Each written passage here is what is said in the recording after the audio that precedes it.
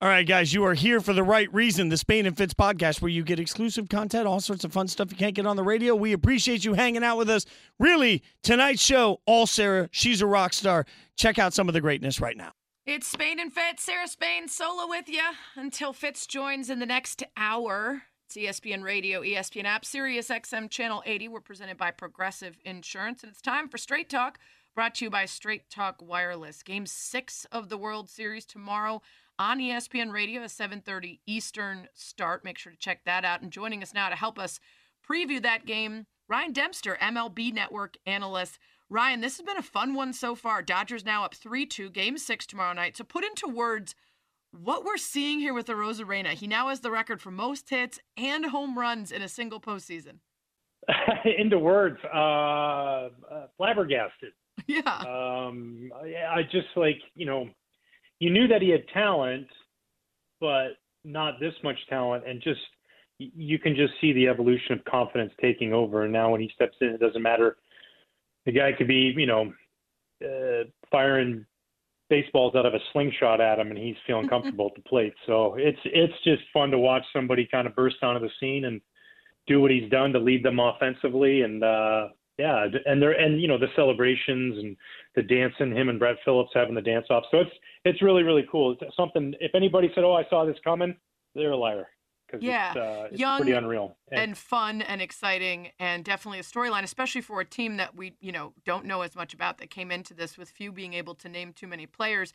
And now here we are with some pretty standout guys.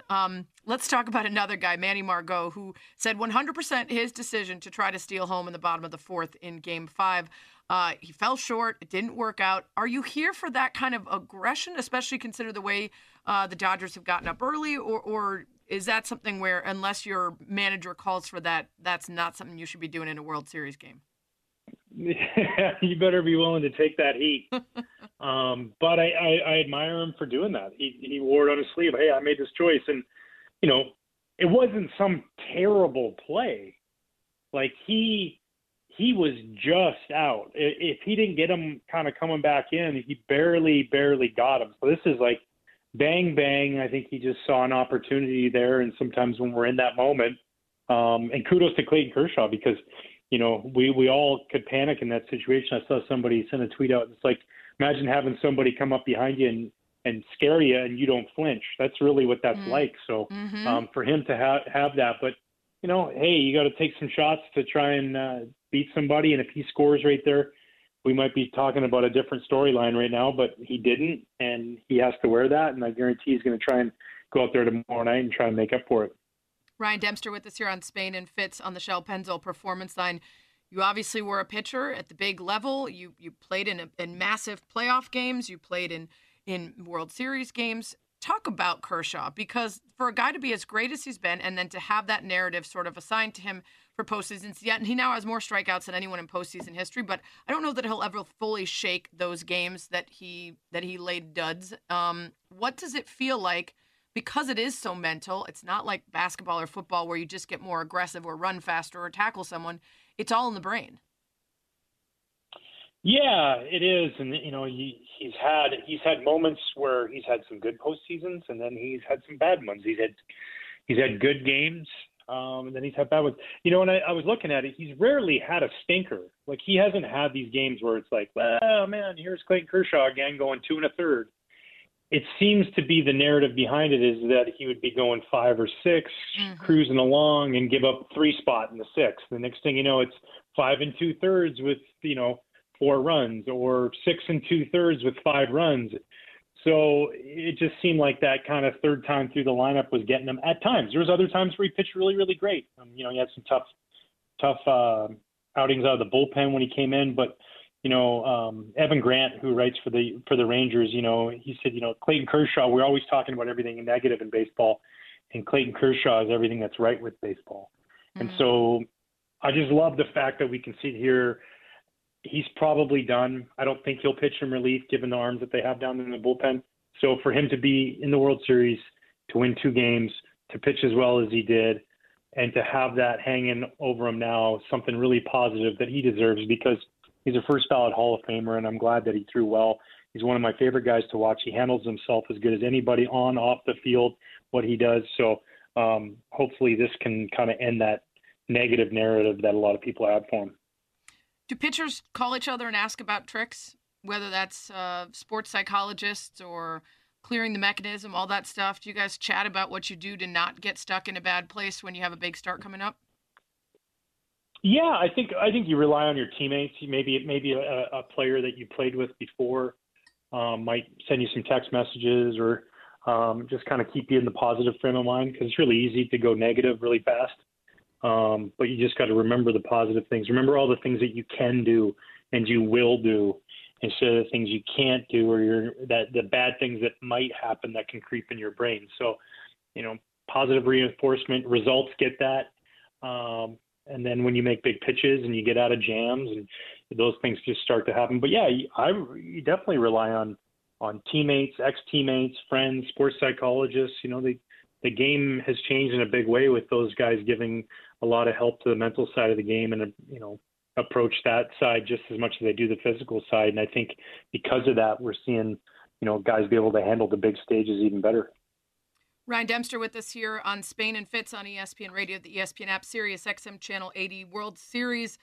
Dodgers up 3-2. They get back at it again tomorrow night. Talking about pitching, Kenley Jansen blows his 4th World Series save opportunity, which is a record. Now, you have to be pretty great, and so does your team, to have that many opportunities. But it's just a disastrous finish, wild, fun one for us watching, but disastrous for the Dodgers and Jansen. What are you seeing from him? The tick down and stuff. So what I mean by stuff is, listen, not everybody has to throw 100 miles an hour. He was at his best when he was throwing 93 to 95 with that natural cut on his ball. And as we've seen it go down all the way down to 90 miles an hour, he's throwing 90 to 92, top of 93.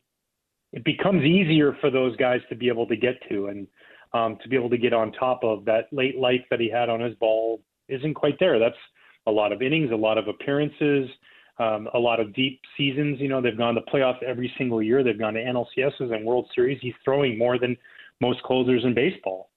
So naturally, you're going to have a tick down in your stuff. And when you go to the bullpen and you have Dustin May comes in and throws 100, and then you got somebody else coming and throw 100, or Gonzalez is throwing 96 miles an hour from the left side. Now all of a sudden your closer's throwing 92 mile an hour soft cutters. It's not really intimidating to anybody. So he has to get ahead. When he doesn't get ahead, then he gets the hitter's counts and he just becomes very hittable. And, I think he's better with the more rest he has, the extra day off. I'm sure tomorrow when they're sitting there, if they're in the luxury of winning Game 6, I'm sure there's nobody that Dave Roberts would much rather have on the mound. That being said, I'm sure he'd be really, really comfortable with a 4 or 5 run lead than a 1 run lead, because then he's got a tough decision to make, sir. You know what I mean? Like, I want him out there, but I also want to win the World Series right now. Mm-hmm.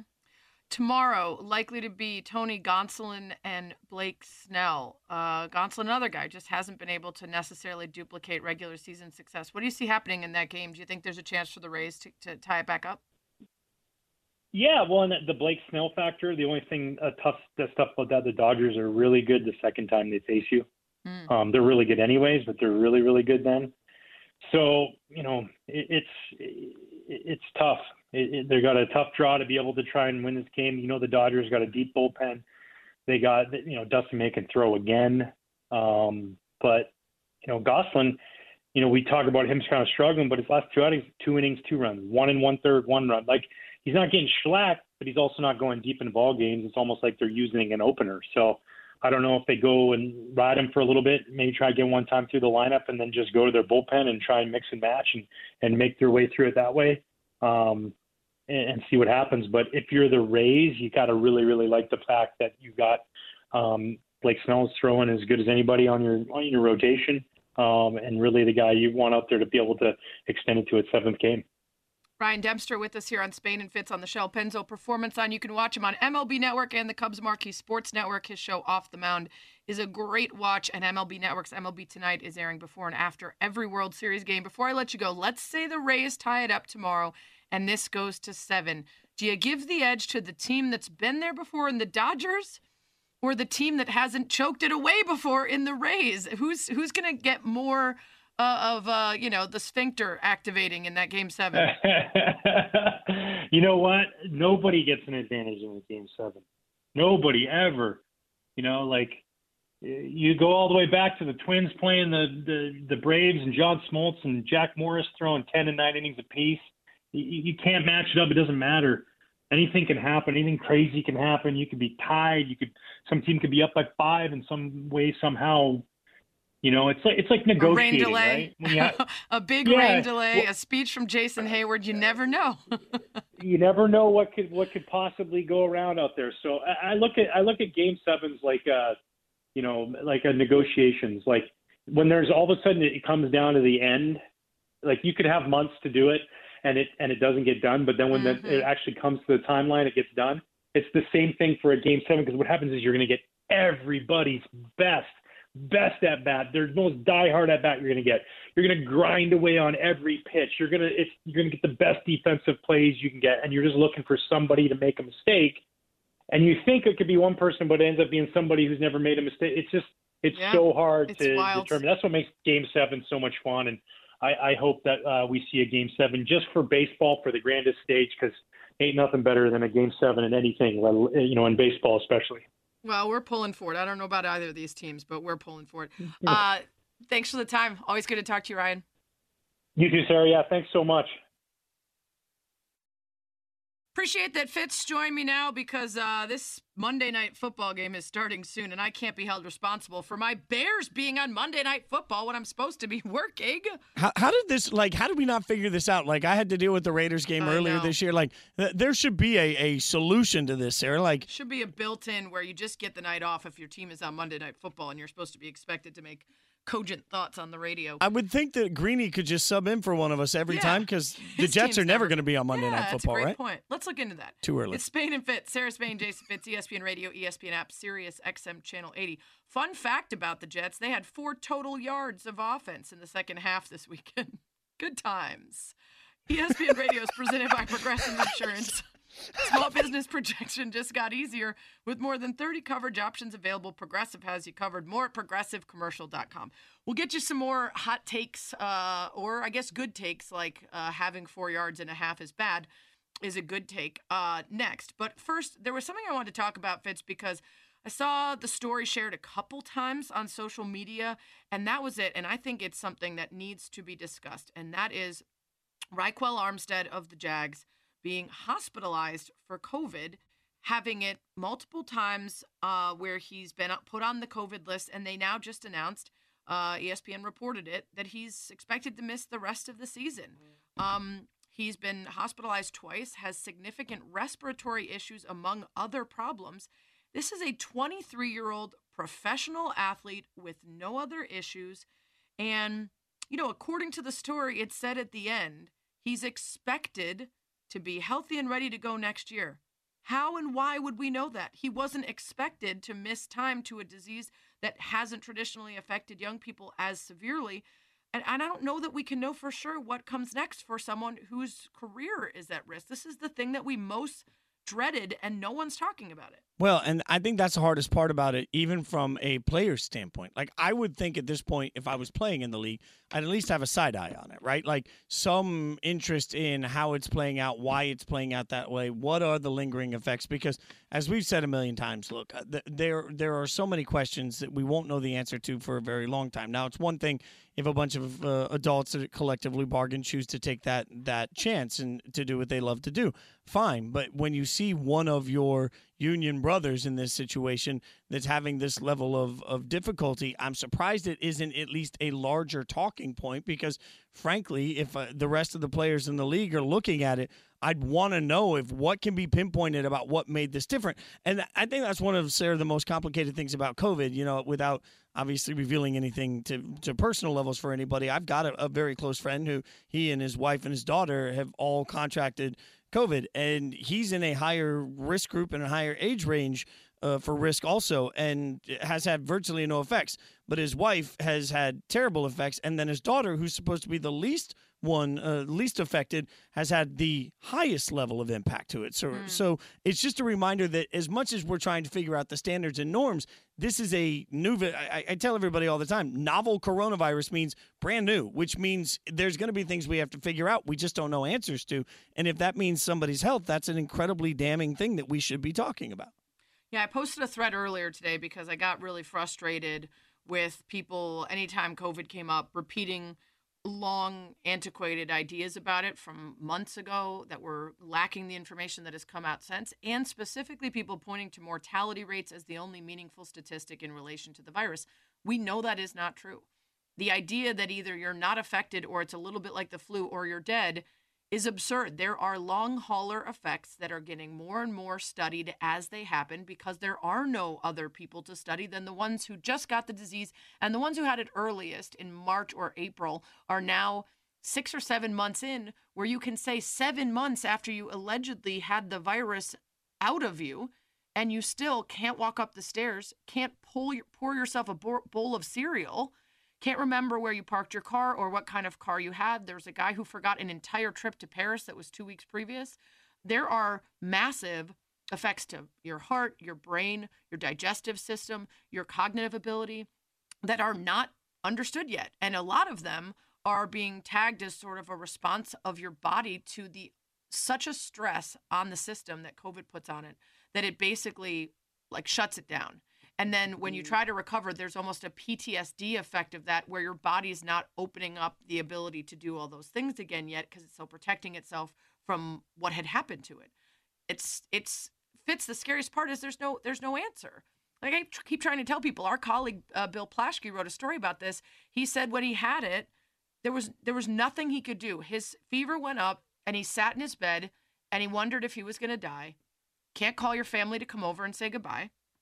Can't call the hospital. They have no answers for you. He would just break into tears in the middle of a phone call for no reason. He couldn't control his emotions. He couldn't control his temperature, his body, his sweats.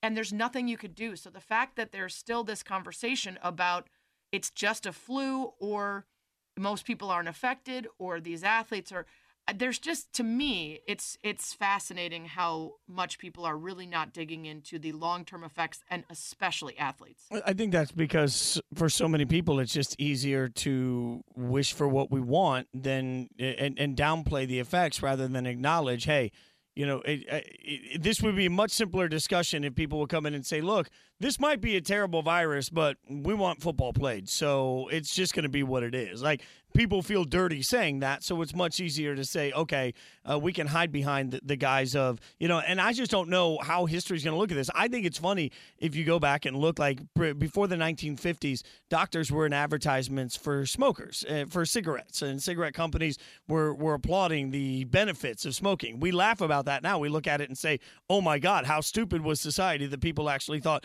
this was a good thing to be doing. I wonder how we'll all look back at this 40, 50 years from now and say, wait, they were doing what and how? I mean, that's realistically the simplest solution here is for people just to come out and admit their real motivations, you know, and then that's people want their sports, their entertainment, and they want to go out and get theirs, and that's just where we are. And it's especially, you know, to go into the college side of it, Sarah, I think it's also a scary part for college kids that are playing football now. And for anyone that hasn't seen, Graham Mertz, who's the quarterback for Wisconsin, came out, had a historic first outing for this team that was an AP top 5 team coming in, has a real shot at the playoffs. Well, the day after their first game, he tested positive for coronavirus. The team has been very silent since then on follow-up tests that they are waiting for, or we don't know at this point because of their protocols. But we do know that it's a 21-day ban on him being able to play in any game once he's tested positive. So in theory, at this point, he's going to miss the next 3 weeks. And some people are, you know, sort of shocked and all over this.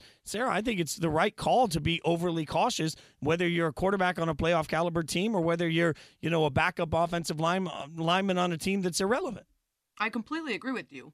I'm curious to see if the desire to play and the greed that influenced the decision to put the season on amidst all of this overpowers the safety, because we've seen it. And listen, if it is a false positive, of course, you do not want someone to still miss 3 weeks of a season. That's why they're going through all the different tests to make sure that it was a confirmed positive. But, you look at a schedule with Nebraska, Purdue, and Michigan. If this happens to an Ohio State or another contending team that's expected to be great, do they start to mess with the promises that they made when they said this season was coming back? That's something to keep an eye on. Yeah, because Wisconsin has one really tough game this year against Michigan, and that would be he would miss that game. So it'll be interesting to see if the Big Ten will hold to it when they know that a possible playoff spot could be on the line for one of their schools. That'll be the real test of money meeting the virus, where they all meet in the middle of the road. Yeah, absolutely. We'll be keeping an eye on it, and it's not about being dark. It's just about being honest with ourselves, especially as the weather changes and things could get significantly worse. Numbers across the country are really bad right now, and I really just want everyone to keep being informed instead of sticking with beliefs that they've had about this for months that are probably pretty old now. Coming up, we're going to do NFL good take or hot take after a crazy, wild weekend of football. It's next on Spain and Fitz. A wild, wild weekend in the NFL. Just some unbelievable games and probably the best witching hour we've seen in quite some time on the Red Zone. If you caught that, it's Spain and Fitz, Sarah Spain, Jason Fitz, ESPN Radio, ESPN App, Sirius XM Channel 80. We're presented by Progressive Insurance, and Spain and Fitz on ESPN Radio is brought to you by My Computer Career, training for a better life. After every NFL weekend, we try to sift through the takes and see if they are hot takes or good takes, prisoner of the moment suggestions or things that might bear out over the course of the rest of the season. And there are a lot of takes coming fast and furious about the Cowboys after their loss to the Washington football team. Andy Dalton gets concussed. They throw in a guy whose name I still can't remember, but I think it's something like Carducci or DeLucci or Dean DeLuca. I'm not sure. Either way. At least it's not Duck. It's not. That's right. Mike McCarthy, Cowboys head coach, gave what some might say is a hot take, others might say is a good take about the team's reaction to Andy Dalton. Here's what it sounded like. Yeah, it was definitely, a hit that caused a disqualification. But yeah, we speak all the time about playing for one another, protecting one another. So yeah, definitely it was probably not the response that you would expect. Okay, so calling out his team for not coming to the aid of Dalton or getting fired up about the hit that concussed him. Fitz, good take or hot take? I think that's a good take, and I think at some point this Cowboys, the coaching staff is going to have to figure out how to bring these players together. And Sarah, I think the coaching staff is the key here. What do you do if you figure out that Jerry Jones just isn't great at identifying head coaches? That's a real conversation here, and it's a reminder that McCarthy, for whatever reason, has not found the pulse of these guys. I think it's a good take, too, because even though I think McCarthy's in a tough spot because there's already guys leaking stories to the press about him losing the locker room and the issues that they're having, so calling them out might be tough to do, but necessary in this moment because it just reveals a real lack of leadership on that team, the way they reacted to their signal caller going down like that. I don't want to melee, I don't want to brawl, but I do want someone to get in the face of the guy who did it, and I want them to act like they care. That was tough to watch.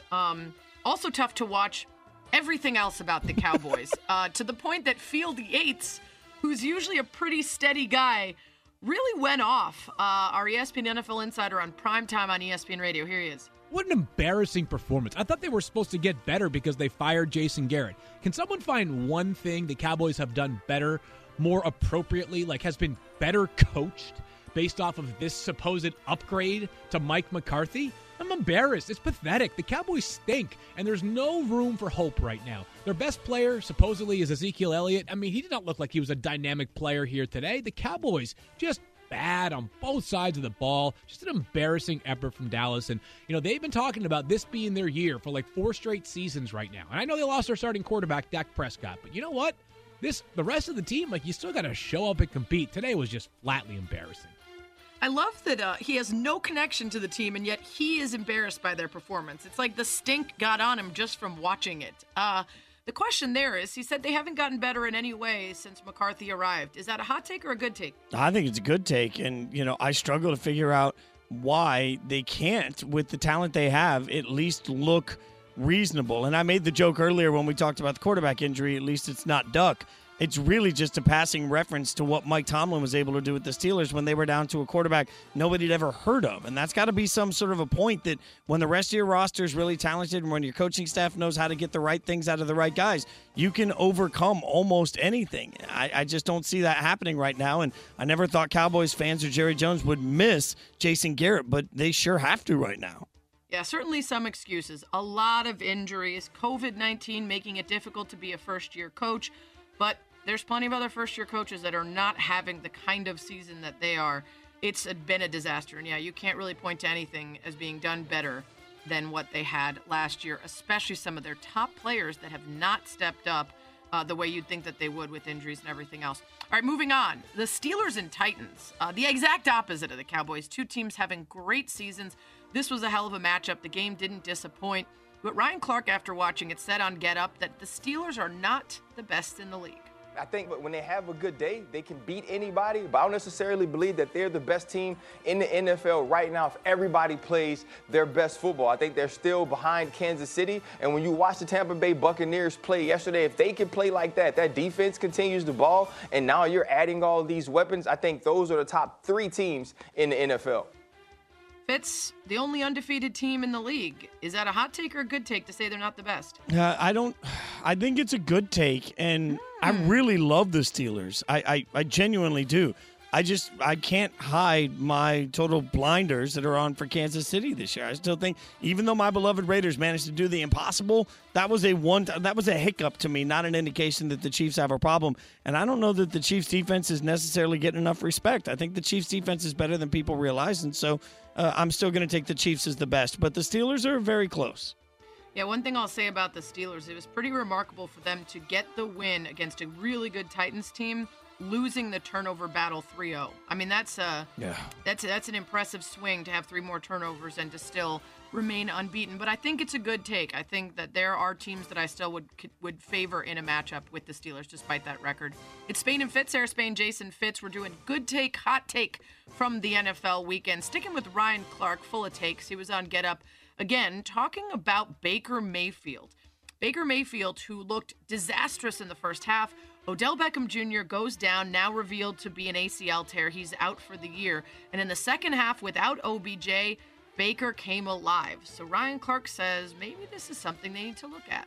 Do I think it's simply because it's without Odell? I do not. But going forward, it seems that with this injury, we will get to watch it. We will get to see Baker Mayfield perform without Odell Beckham Jr. And if he performs better, I believe Odell has to be moved because Baker Mayfield is the number 1 pick. Baker Mayfield is your franchise. Baker Mayfield is your future. And he wants you to believe in him, Cleveland, not Odell Beckham Jr.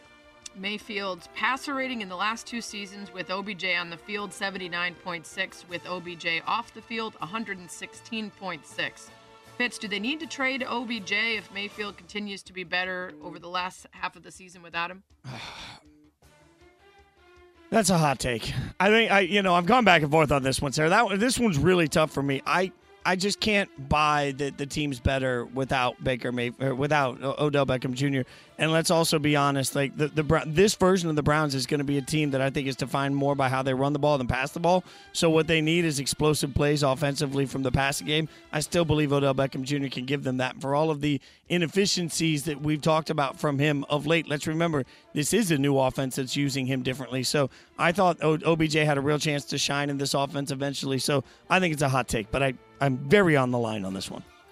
This is reminding me of like was it the Cavs? Are the Cavs better without Kyrie Irving? Was that? My brain is telling me that there was like this conversation we all had that felt so stupid. No, the Celtics. It was the Celtics. Celtics. Yes. Yeah.